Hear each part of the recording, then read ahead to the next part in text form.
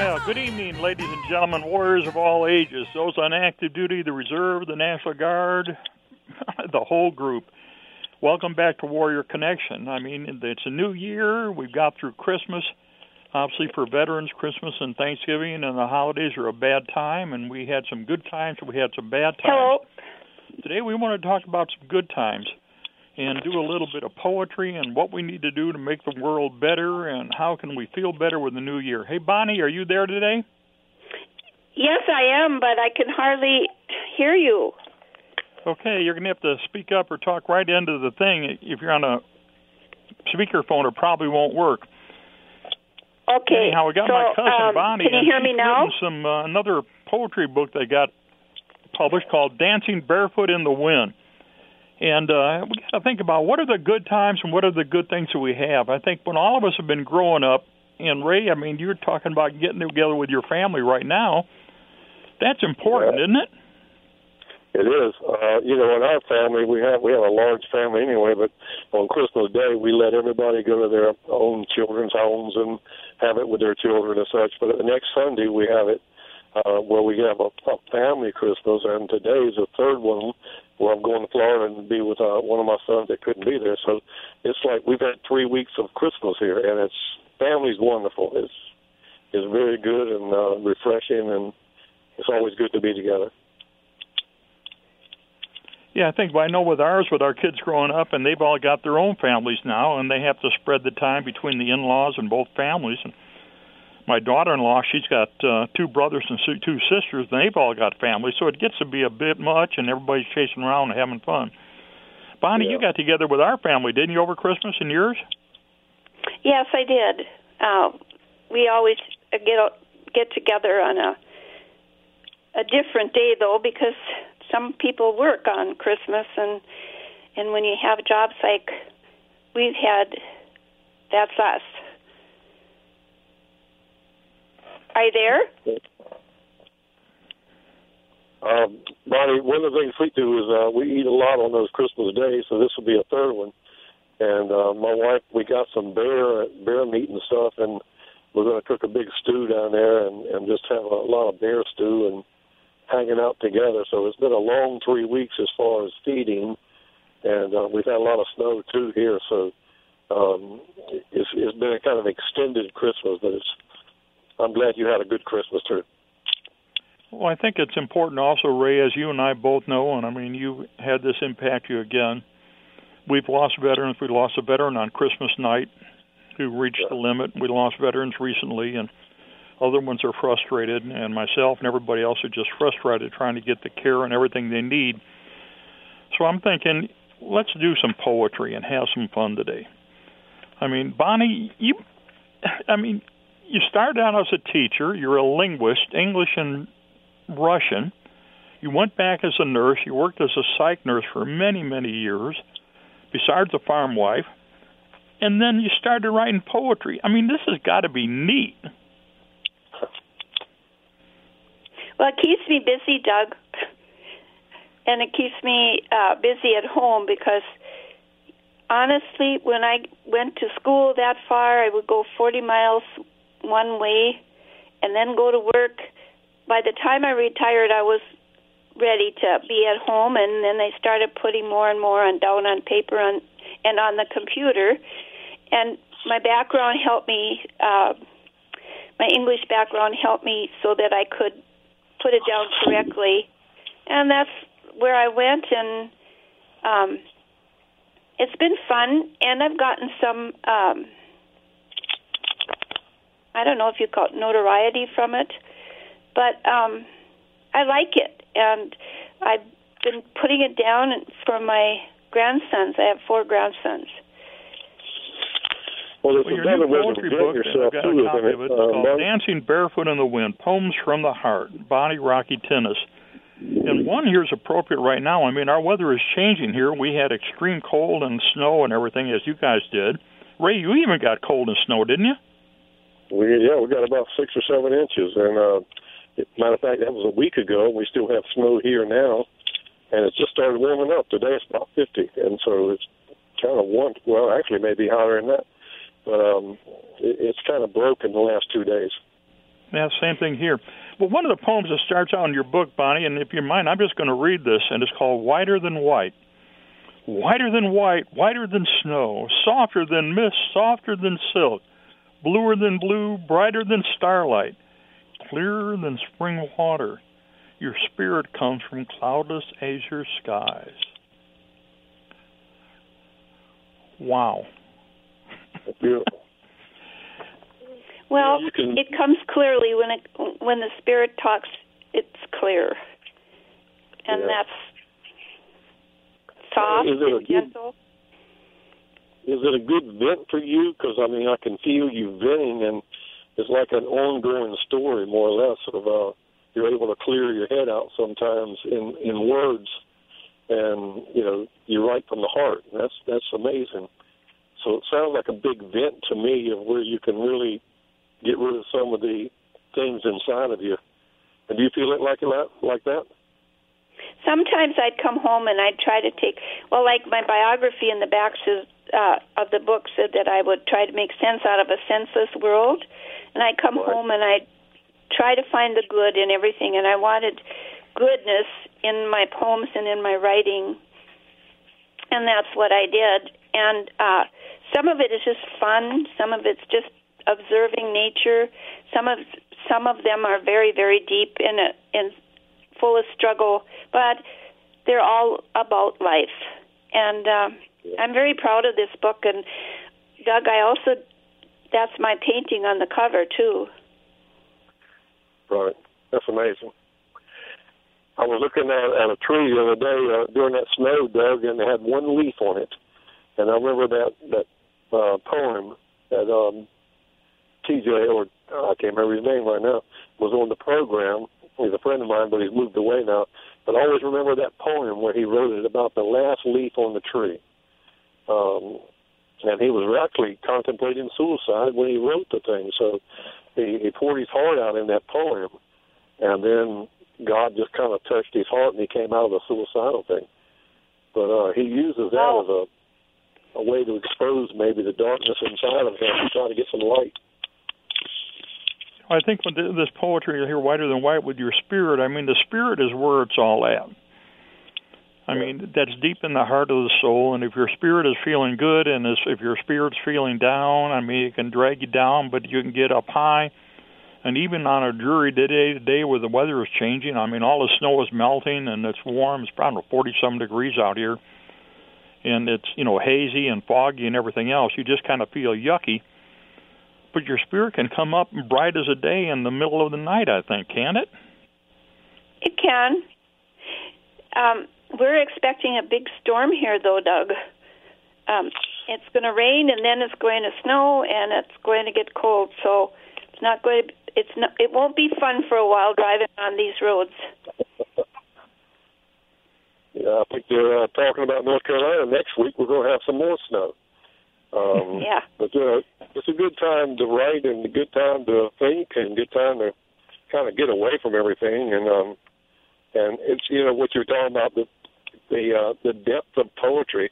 It's when I wrote my book, a couple of years back, I had to. The VA put me in a program, and it was about writing about the worst thing ever happened to me in Vietnam, and I wrote about it. And I had to write it. They made me write it 3 or 4 different times. And each time I wrote it, I kind of uncovered certain things I never talked about. And that helped me to write my book. And I tried to use so much depth in it because there's so many people. You're not going to touch their life if you don't reach into that depth.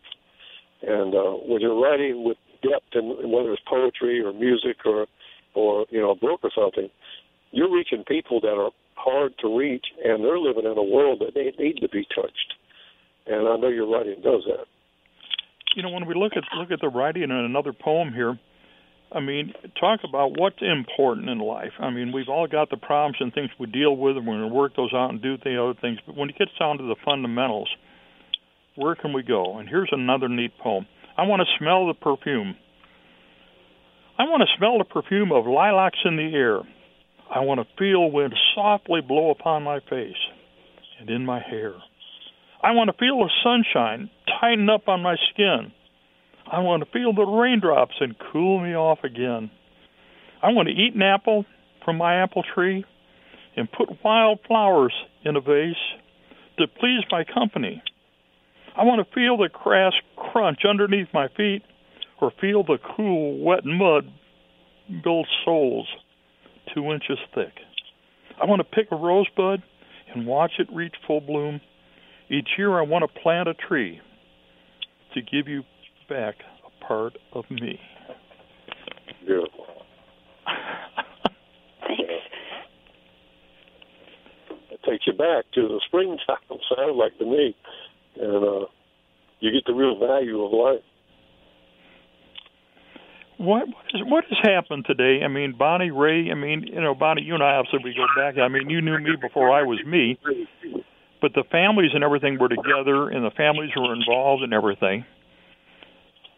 And, Ray, you still get some, and we still get some, but it seems like the families and that interconnection of people to people has drifted apart somehow, hasn't it? Yeah, I think technology has done a lot of damage to that because we've become so isolated. You go into a crowd of people and everybody on a bus or anywhere, and everybody's sitting there with their cell phone, and nobody's talking.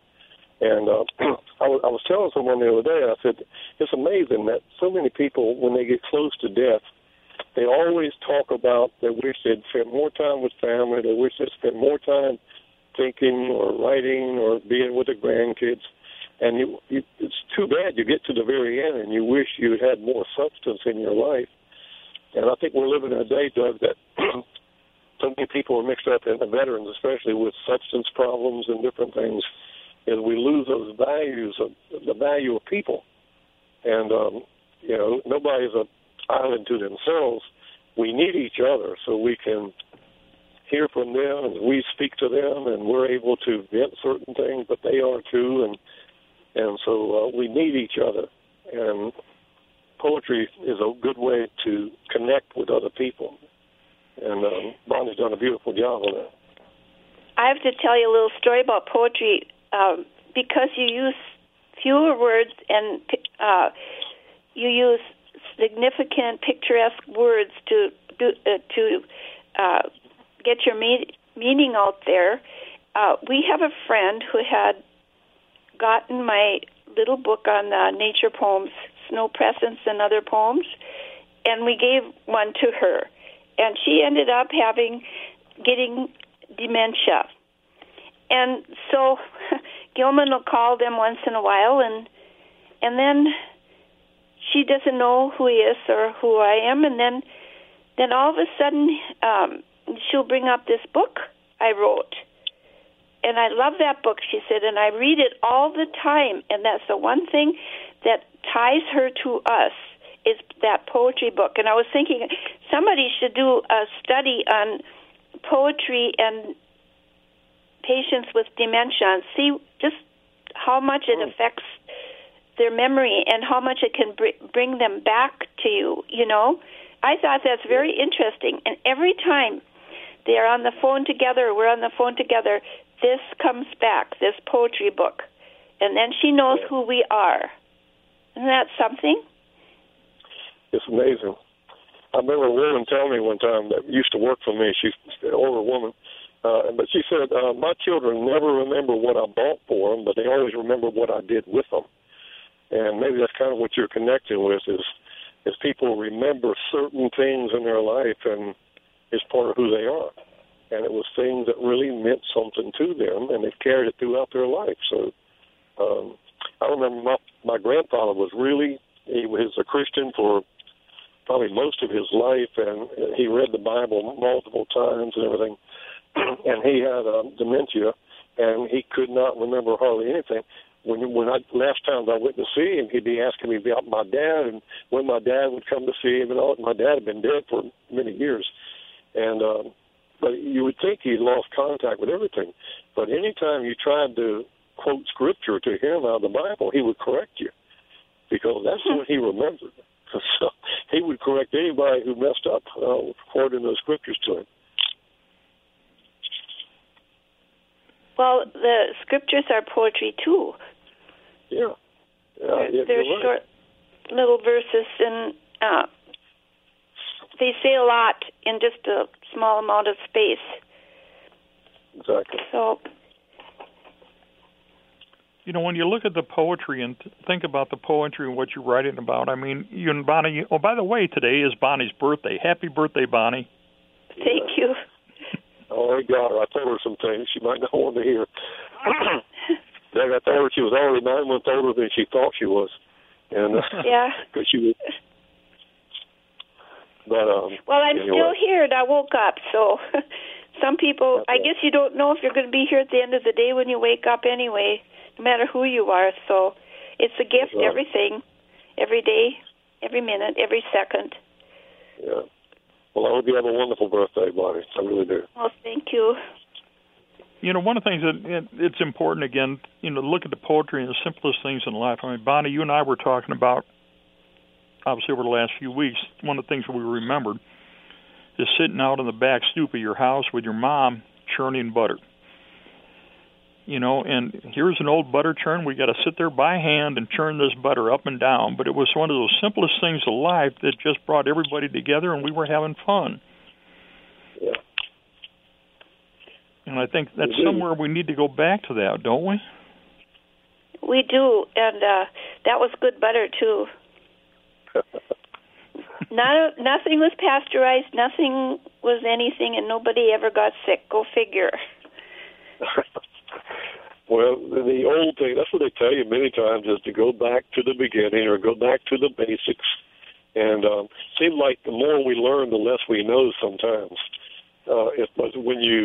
I learned something about my own self, and maybe both of you can correct me on this, but I've really prayed many times that the Lord would help me to see like a little child, because a child sees things in a way that adults don't. We compromise everything, or we confuse everything and complicate everything, but a child only sees it in simplicity, and they can reason better than an adult can. And so I've always prayed to that way, to hope. So maybe I can see some things or hear things that maybe some of the people around me don't do because their life is so cluttered up. But the basics were good things. And we've come a long ways in 100 years, 120 years. But some of it's been great, but some of it has really caused a lot of problems for civilizations.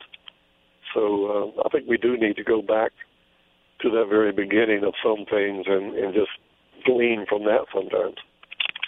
You know, one of the things that's happened recently, and we've talked about on this radio show, and we had the expert on this radio show from the Karolinska Institute in Sweden, is everybody's got the computers and the cell phones. We've got to have this all hooked up to technology all the time.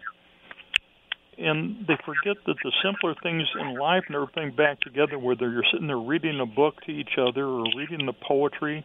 I mean, that's where your poetry here. You can read your poetry to each other, and I was sitting here reading it to my kids, my grandkids, and we were enjoying it the other day.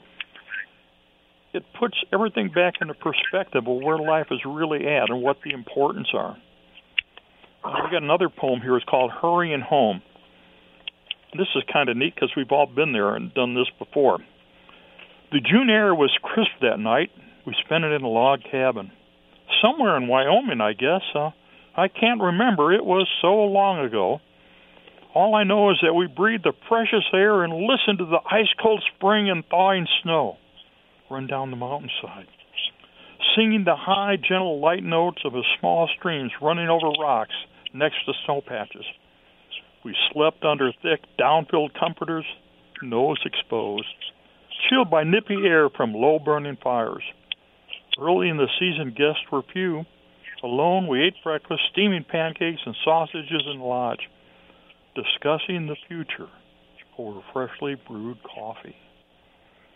Then we left our wayside rest, not even thinking to ask, what do you call this place? Not dreaming that someday would we want to return or possibly tell someone about it. Memories.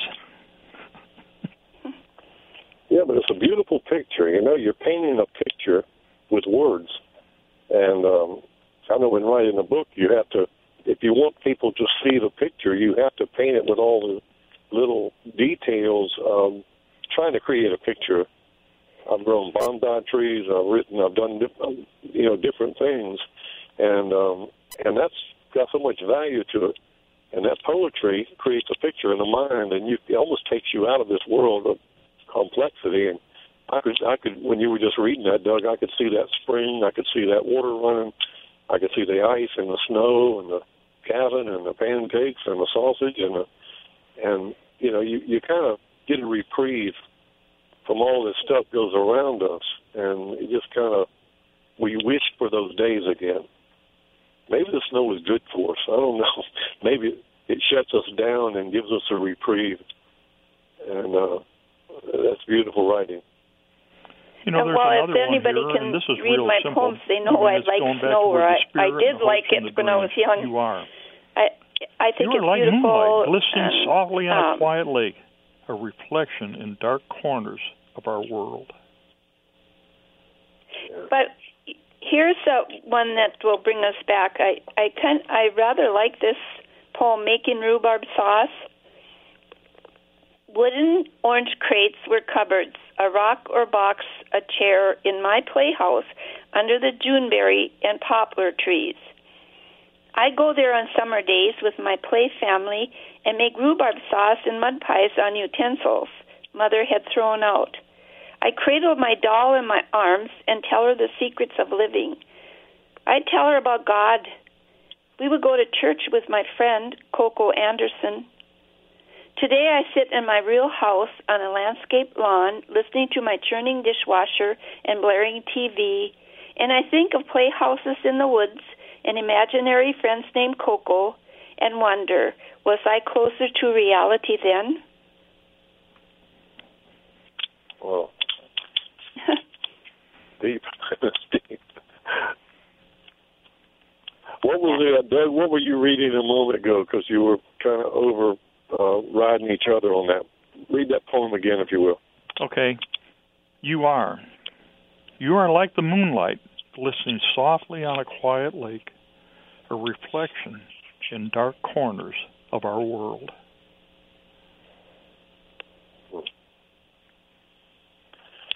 I mean, when I sit here and, I'm using my telescope and we've got an observatory here on the farm, we can reach out and we look at the past, because when we're looking at light coming from the stars or the other thing, we're looking at the past, not what is at the moment, but what was.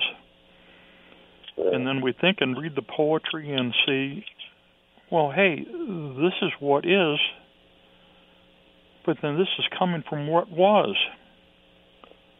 And maybe we just need to go there in the future.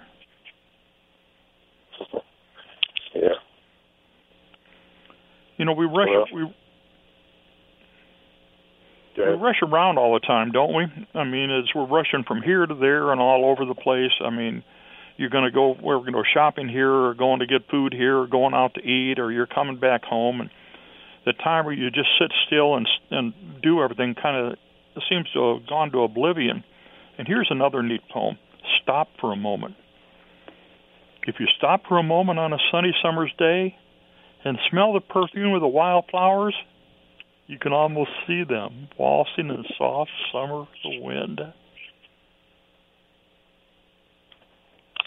Nowadays they have writing groups and writing therapy in the military, and some of it is dark poetry and other of it is lighter poetry, and some of it is, I don't know exactly all the names for it, but in therapy they use it to really get into a man's head, because when you begin to tap into those dark areas of your life, you're able to connect and put it in words.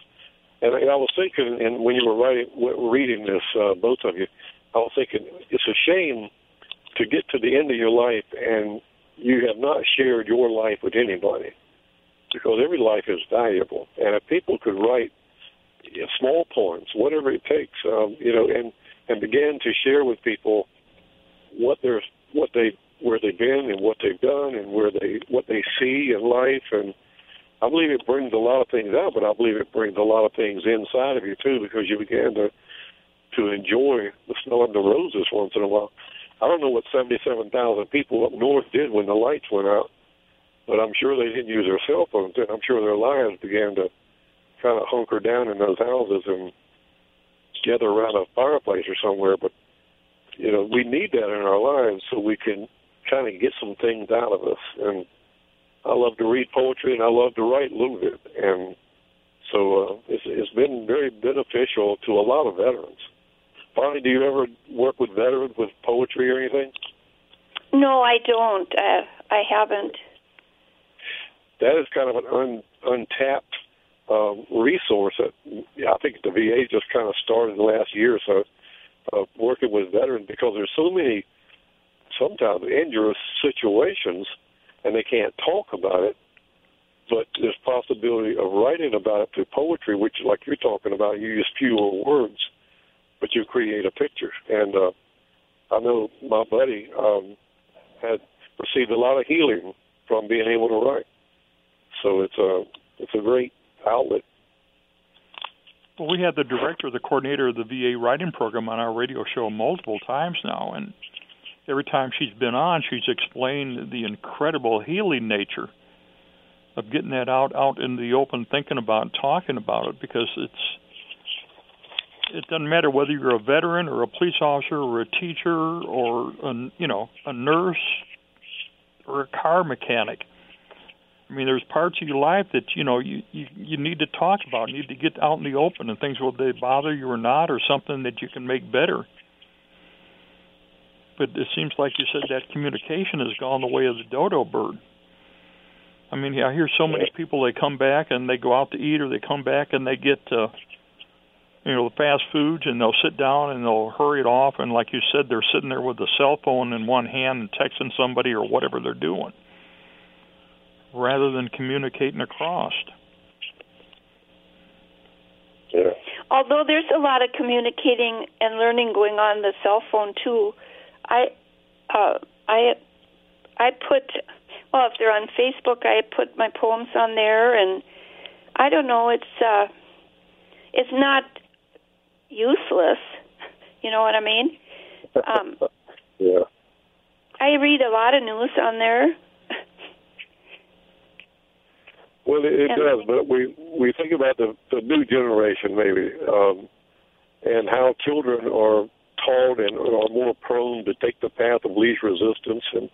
And we've talked about this many times. It's through the social media today, that social media has created a lot of sociopath, where people go by public opinion more so than their conscience.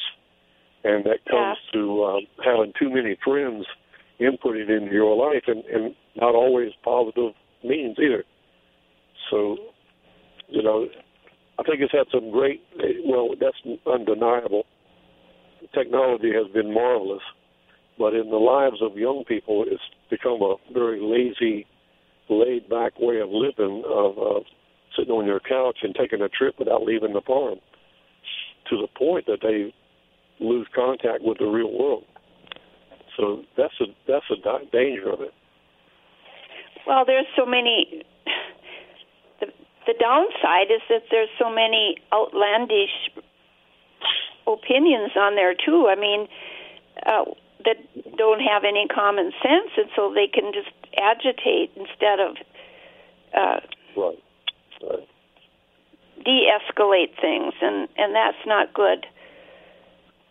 No, and people like you, Bonnie, I mean, and Doug too. I mean, you both write poetry, and I've only I've only done a few, but people that have that talent, the world, these young people need somebody to help them to realize there's a life out there that has substance to it. And when you get later in life, you'll be looking back, wishing you'd done things differently. So this is where we change it. Here's another poem, and this is, Bonnie, you wrote this, but this is from me to both of you guys right now. Ah, my friend, all I have to do is think of a hug from you, and my day is made. I feel better already, for what is a friend but a touch, a word, a look that lifts my spirit, soaring to the heights way beyond human expectations, surpassing horizons of loveliness and moonbeams, and sunshine and rainbows and mud puddles from the gentle rainfall we just had. Wow. That's beautiful, Bonnie. Thank you.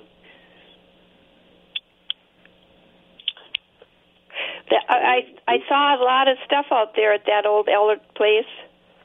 Did I? You know what Ellert was, Doug? That was that place where the store and the church and the school where I lived. And a lot of this came right out of there. I mean, it's Marshall County all the way. Well, I haven't been there, but I can hear in your poetry what you're talking about, and almost like visiting your past. Yeah. And, you're sharing it with me and everybody who hears it. But you know what happens when your grandchildren or great grandchildren or great grandchildren come along and they read that poetry? They're having a piece of your life, you know, and so that's a benefit of it. That's why I decided, you know, when I did this, I was going to print a few books because I did not want it in a computer someplace that got thrown away. I wanted it so they would have something in their hands. And my grandsons like poetry, and that makes me so happy. Yeah. Some more than others, but, you know, some are younger too. But as they grow, I think they're really going to appreciate them, the books. Here's another poem. And it's kind of neat too. There's a world outside. Oh, there's a world outside. One with people I never knew. One with places I've never been. Though glances beyond the door were few, I left the outdoor things unseen. Oh, there's a world outside, the inside world not to abase. I'll place my foot outside my door to meet the new world face to face and ask my God to show me more. Yeah. We live in a funnel. You know, we're sitting there and cutting off a piece of the funnel, and we're only seeing a part of what's out there in life. And there's so much more out there, and there's so much more to do, and there's so much more to see, and so much more to experience. Yeah.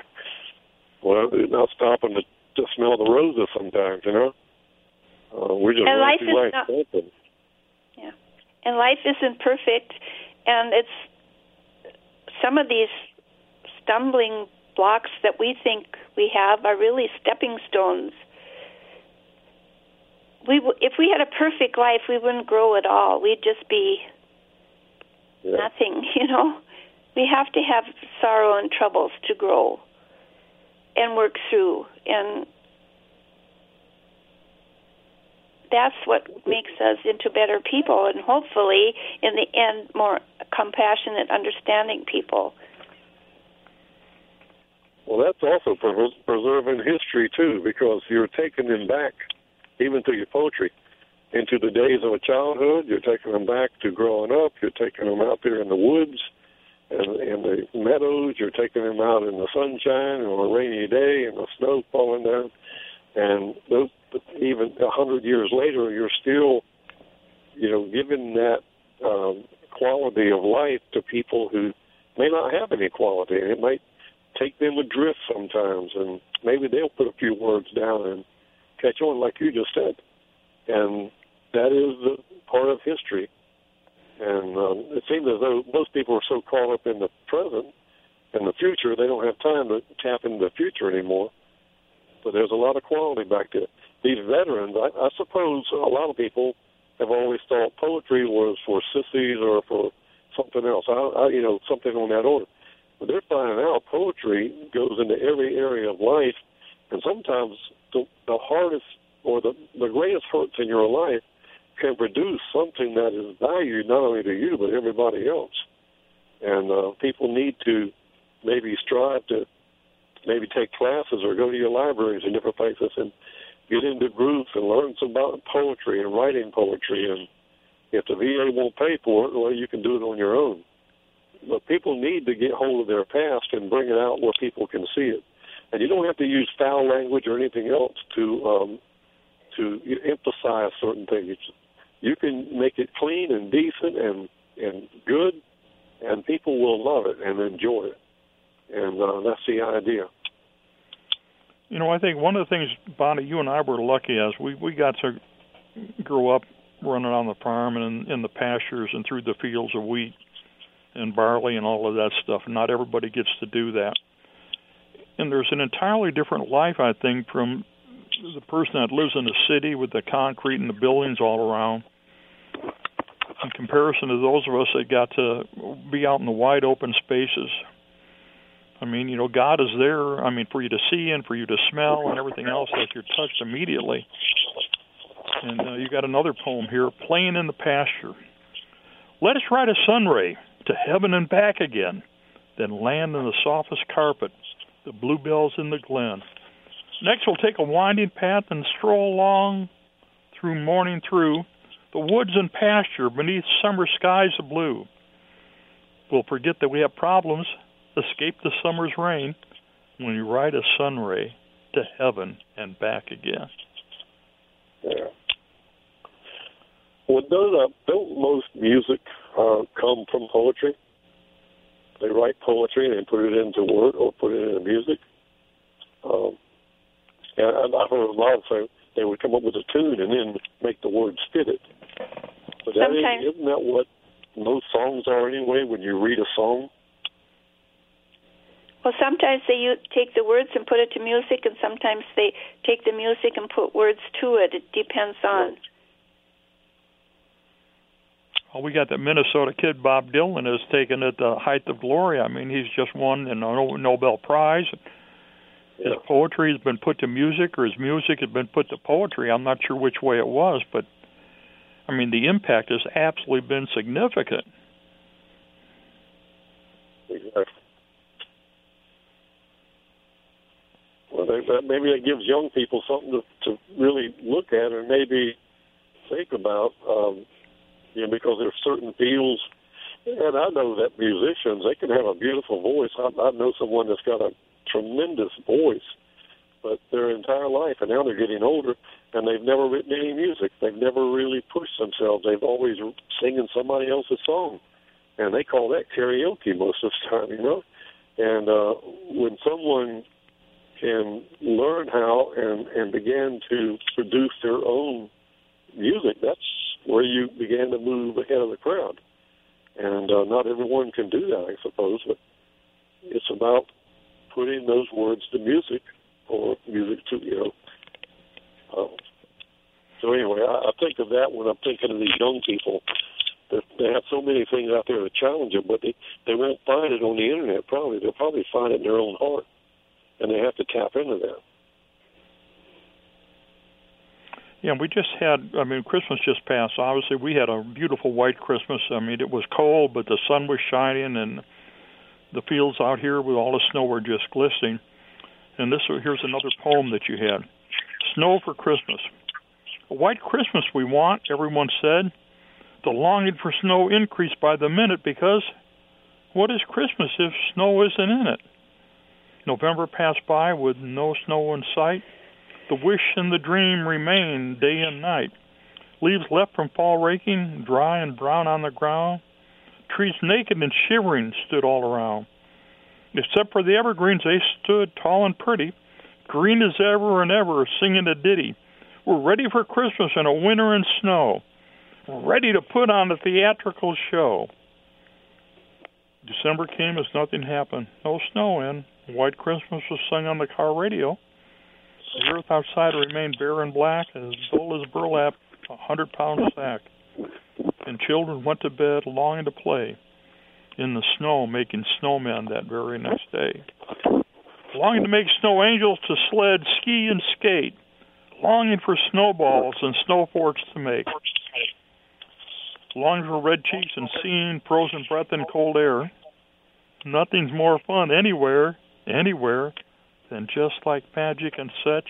The snow came, it was almost too much. It covered the dead leaves and all the dead grass, decorated the evergreens, giving them class. Covered the rooftops and fences and driveways, and everything else, frontways and sideways. It'll be a white Christmas after all, they said with a smile. It's here to stay and stay for a while. Little kids and big kids and old kids were happy. Grandma and Grandpa had Papa and Pappy. I'm here to stay for a while, hunker down and stay happy. I want you to smile. There'll be diamonds around you, sparkling with light. A decorated world for you, day and night. We were lucky. We had that white Christmas this year, and it was sparkling. Well, yeah, you can see the picture. You can, you feel it, feel the chill, feel everything. But it's that picture that's worth 1,000 words. It comes from the heart. How do you explain to somebody what you see when you got the beautiful weather? It's the middle of the summer or in the winter with the snow all around. Is looking out and across the fields or looking into the woods. I mean, the beauty's all around you somehow, but I get a sense sometimes people are missing that today. Well, I know around here, Doug, and both of you are educators and probably public and, private schools, different colleges, different things. But it seems like today teachers almost don't care whether the kids come to school or not. Right now it's like 60 degrees around here, and the snow is all gone except for in some shady areas and big piles here and there. But they canceled school. Today they had 2 hours of before school. They I think it was 10 o'clock when school took in or something. But it's almost as though they're sending a message of they don't care where the kids come anymore. They have eliminated a lot of history, eliminated writing skills, and they're just basically giving them what they have to have, it seems of. And it doesn't take as much time as it used to when they taught us cursive and they taught us, different things that, in elementary school and junior high school. And we used to go to school when the weather was bad. It didn't matter. It had to be really bad to keep you out of school. But today's world, it's not like that. And I guess the teachers have just gotten tired of trying to raise somebody's children who won't raise them themselves. And therefore, the kids are the ones who really get eliminated on this. And so maybe that's part of the problem, too. It's up to those who have the talents to somehow reach out to that world and begin to tutor someone, and maybe they can tap in. They might be the next great poet in the world. That I remember that the illustration. It was on a movie one time, and it was a great sculptor. He had sculptured a magnificent work of art statue, and the people were lauding him with all kind of praises. And the man said, he said that the statue was there the whole time. All I had to do was clear the junk from around it. And that's a picture of a lot of people. They've never had anybody chipping at them and trying to make something, a work of art out of their lives. And that's where I've failed many times, and I'm sure we all feel like we have. I'm not trying to take time to work with somebody. But you got a great art, Bonnie, and you made some beautiful poetry. Thank you. One of the things that's frightening as a teacher, and I've taught everything from kindergarten through graduate school, and then my family are teachers and nurses. Now, somehow all our cousins ended up being either teachers or nurses. I'm not sure where that came from, Bonnie. Maybe we can figure that out someday. But so many of the school kids today, when we look at them and we're out in the community, we've got maybe only 20% of the school-age population on grade level. They can't read at grade level. They can't write at grade level. They're not able to do math at grade level. And then the comprehension of the world around them somehow seems to have gone into oblivion.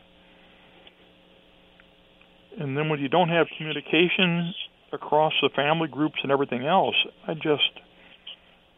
for me, it gets really flustering. Because the child, when I ask the teacher, some of their current teachers, well, when have you written something? Well, we got the computer. We'll sit there, no, sit with a pencil and a paper and write. I mean, they don't even teach cursive writing in the schools anymore. How are you going to communicate or put this information down that you have How do you going to get these ideas, Bonnie? I mean, when I've been writing or something, and you too, you might come up with a poem in the middle of the night, and you got to get up and write, don't you? Well, I do. Otherwise, I lose it. I mean, if I think it's really good and it comes to me, I have to put it down, or it's gone. Me too. Just like that. There was once upon a time, and I haven't done it for a long time. I mean, the Internet has made communication so easy that you don't have to do it. But I remember when I was in junior high, I had a pen pal, and we exchanged letters, and he lived up in Alaska, and I'm down here in Illinois and Minnesota. And it was like discussing completely, at the same time we're pen pals, we're discussing everything that happens every day, but it's completely two different lifestyles, two different life domains, completely different. They were connected, but they were separate. And I know maybe the Internet, the Internet capability now with email, you can communicate instantly with somebody waiting for a week or 2 weeks for communicating back and forth. But that has benefits and has bad, because I know when we went to Vietnam, in the correspondence and letters, the letter might be 2 or 3 weeks old before you got it. And today, as we saw when we watched some of the movies come on, and especially American Sniper, he's on the cell phone with his wife, coming out of the doctor's office after she found out she's pregnant, at the same time he's in a firefight. Yeah. Well, Doug, whether it's poetry, and we've listened to it today with Bonnie's and some of yours too. We've heard it many times, and I'm giving you a little bit about mine.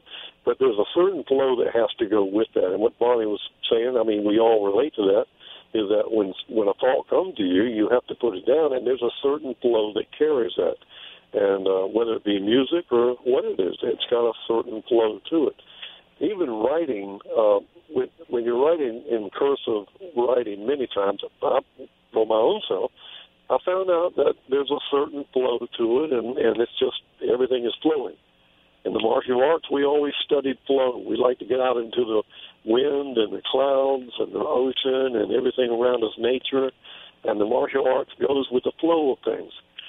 In today's world, we've lost that flow, I believe, where people are not taking the time, or on the computer maybe, and they're taking, they don't have time to sit there and think about too many things. Their life is more complicated than it used to be, and they're losing that flow, and they have to go back to that flow sometimes. About when you feel something, you write it down. When a thought comes to you, you write it down, because I'll lose it. I suppose I will. I don't try to take even a chance of doing that. But it's amazing that there's usually a flow that comes with this type of artwork. And I'm sure it works the same way. I've painted oil paints and different things in my life, too. And it is a certain flow that it takes. But these kids today, they're not learning those type of things. They're not learning about taking time and just get away from all the things that's going on, and get away from all your friends and think for a while and meditate. And it'll cost you a little time, but look at the value that comes out of this thing. It's too bad that mostly older people are the ones that still remember those type of things. And but in the schools, if you got a couple of kids and they want to, apply themselves, they'll put them in special classes, get them out of the regular classes, and you excel them, but the rest of them are just laid back and doing their thing. So I don't know how you fix the problem, but I think I know the problem. I think we do know the problem. But I think it's going to take the skilled people to take time to work with some of these children. This is a signature poem from this new poetry book, and it's really applicable today, Bonnie, since it's your birthday. Dancing barefoot in the wind. To be young again, a whole lifetime of dreams waiting for someone, with fleeting thoughts of days to come. To be young again, running barefoot in the wind, under oak and cottonwood trees. We danced a polka without music, played wedding and went to prom in our dreams. We took turns as Marilyn Monroe or Elizabeth Taylor. Hey, I was in love with Elvis. You adored Ricky Nelson. not knowing the pain of life, its wars and conflicts, its poverty and its injustice. Life was good, and the dreams would someday come true while dancing barefoot in the wind. Yes. I remember one of my daughters one time, I think they were looking at a TV thing with Ricky Nelson, or the Nelson family, whatever it was, and she kept saying, I wish I was born back in those days. And I think they had their problems, but it was a quieter, slower lifestyle, maybe. Gentler, kinder time in many, many ways compared to today. Yes. True. And especially in the Stoic Norwegian, Scandinavian communities, I mean, a lot was felt, but not a lot was expressed. I don't think they dealt with things like, oh, well, you know, I don't know how they dealt with them, but they didn't get all bent out of shape as much, I don't think, as people do today. If you got in trouble in school with the teacher, you got in trouble at home with your parents. True. And you know, somebody just put on the Facebook, did any of you ever hear this? Quit your crying or I'll give you something to cry about. Did you ever hear that? There's all kinds of people heard that. How would you try to encourage people on this radio program listening today, young people and then military or anybody who's lived through life, I guess, anytime, what would you do to encourage them how to begin to write or how to take time and just encourage them for a minute to maybe, you know. First of all, don't be yourself and don't be afraid of your feelings. I mean, everybody feels and has a lot of the same feelings, and it's not going to be a surprise to anybody. Just start writing them down. Keep a journal if you have to about what happens every day in your life and how you feel about it and who you meet. And I think poetry is a little bit of a different thing. You have to make pictures with fewer words, but you could always do that. You could always correct after you've written. That's the way I feel. If something comes to you and it's a good thought or a good idea, write it down and get in touch with yourself and your feelings. And you've got to share yourself to write. You just can't not share yourself because it won't have any value whatsoever, and people will realize it's not the truth. Do they have writing clubs and poetry clubs and things like this that kids could get into? And yeah, we have them here. And we had them wherever I was. And here's another poem, and this kind of sums up where everything is at and puts life into perspective. Feeling rich. In those days, when they said we were poor, I never felt poor. All I had to do was look at the blue sky, the green trees, wild flowers, a rainbow now and then, and golden wheat fields waving in the breeze. And I felt very, very rich. That kind of puts in perspective what life's about, doesn't it? My wife was raised on a farm a long, long time ago, too. I mean, back was a long time for all of us. But she said, you know, we were considered poor people, but she said, I never went hungry. We had clothes. We had a warm house. We had a big family. And so my dad he raised pigs and different animals. And she said, we had sausage and we had hams and we had this and we had, and it's, I mean, what you do is you went to the basics, but it was the good basics back then. If you had a family, that's what really comes down to. Today's the children, one of the problems is they don't have families like they used to have families. And there's been a war on families for a long time, trying to mix everything up. And there's been so much divorce in families that people have quit giving up on marriage, seems like. But those children are still reachable. I don't care where they've been, how they've been hurt, they're still reachable if we'll just take time to reach out to them and begin to nurture or disciple them or mentor them or whatever you want to call it. But they are reachable, and I'm always spending my time in jail trying to reach some of those young people that seem to have been thrown away. But they're valuable people. They have a story to tell, too.